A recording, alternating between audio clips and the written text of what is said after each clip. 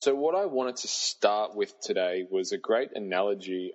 I was listening, and I really felt like it was quite worth sharing because I was listening to a lecture series with Alan Watts. Alan Watts is a philosopher in the 60s, and he made this point. It's a spiritual lecture about Buddhism and Hinduism, and he made a point about the way we see the world and the way our culture raises us to see the world, and that is our expression often is we came into this world, and a lot around what we do in society, it removes us from being a part of this world, if that makes sense. So we see ourselves as separate entities to the world rather than as one in the same thing. For example, we can't define self without other, and we can't define other without self. We are essentially backs and fronts. So he went on to say that, just like the apple tree sprouts apples, the world peoples. And to see yourself at one with the world, and you don't come into this world, you come out of this world, meaning that we are a product of this world. And I suppose the reason why I want to open with this and I want to share this is simply because a lot of the issues that I think we have around balance and we have around getting, and this is the thing of some of these questions have come up around how do I manage them. And I don't know if it was the work of John DeMartini when I was younger and getting into that and looking at Buddhism and Judaism and Christianity and all the different religions and really defining it more as being spiritual rather than as a label and seeing myself as one rather than against and trying to push up things. But it's about being in flow, and he gave this beautiful analogy around in a river you have whirlpools, and we can recognize a whirlpool by its spin, by its shape, and by its location. It's like, well, we recognize each other by our skin and bones and muscular structure, and we say, oh, well, that's Annette over there, or that's Anya, or that's Sylvester. But at the same time, the whole universe is circling through us just like a whirlpool. That whirlpool of water, it's constantly has new water. So there's this great connection to everything. Everything is always flowing through you. And in a sense, the universe, the infinite universe is flowing through you and you're a part of it.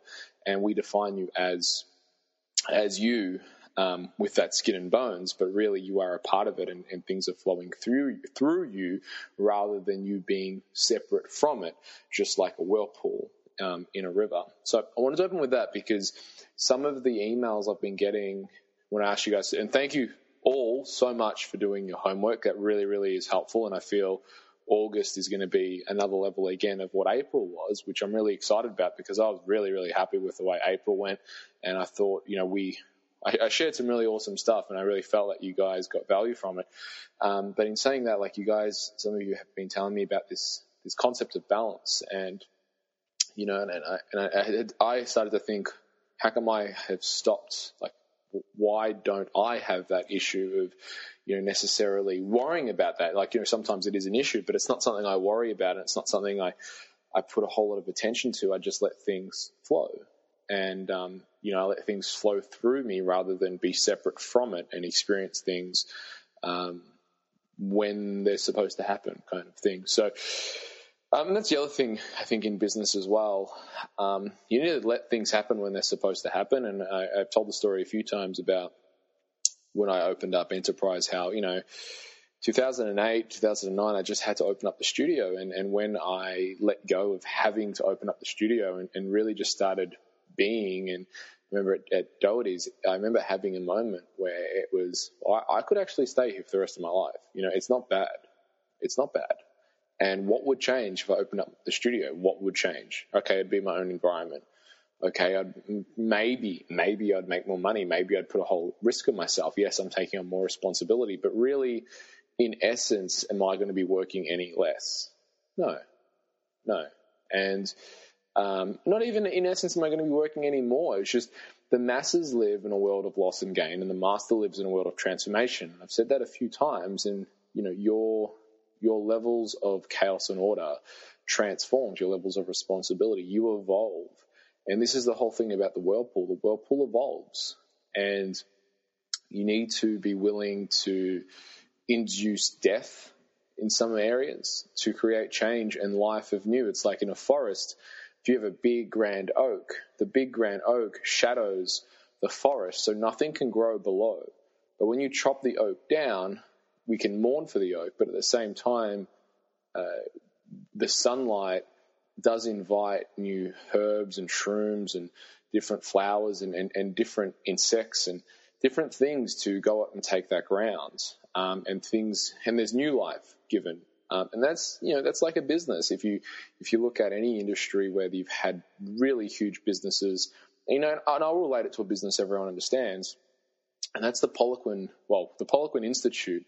I felt in 2009 certainly had a monopoly on, or 2010 I think was probably when their peak was. Yeah, I'd say 2010. It certainly had a monopoly on the fitness education market, in that, they were getting courses of 60 and then, or even sometimes more than that. And it was like everyone in the fitness industry were flocking to these courses and not really knowing why. It was kind of this almost hysteria. And I think they got too big and weren't humble enough, and, it attracted some unfortunate events to equalize. And when that equilibrium happened, it allowed others like myself and a few others to develop their own courses. And the fitness industry, instead of it being this one centerpiece, it dispersed and allowed others to fill the void. And you always got to look at that in industry of the one and the many. You can have the one central power, but when that one central power withholds or disappears, you certainly invite other people, other entrepreneurs, other people who want to grow and share and reclaim some of that land back. You invite them to come in and lift up and take up that ground, so to speak. So these are just all, I suppose, tools in terms of the compass that map you around in business. And I think really business is done all between your ears, in that everything happens in your mind. Everything is a mental game. And when you can see it for what it is, you get a lot more clarity, because it's the be do have thing. You become the person first, then you do the actions, then you have the result. If I just teach you the technical I've already gone through the website stuff, right? I've gone through the sales stuff. I've gone through the marketing stuff, but yet I still get questions on those things, and they're the same questions. So do I need to go through this stuff again? Well, yeah, probably. But there's also a mental component that is missing. There's a mental component that some of you don't have or not getting, or because it's either not implemented at all, or there's questions about implementation, or you're unsure when is a good time to start. And I'm not, by any stretch of the imagination, please understand, I'm not having a dig here. I'm not saying, shame on you for not implementing, because I've been where you're at. I remember, wanting to do presentations at schools and things like this. There was a huge sticking point for me, and I really couldn't put what the sticking point was, other than it was like I'd go, well, how do I do that? How do I do this? But I mean, really, it was an excuse, because I just wasn't ready, and I had a lot of fear around it, and I wasn't being real with the fear. So let me open up now to anyone who wants to have a chat about anything that I've either just said or in general questions. I'll start from the top.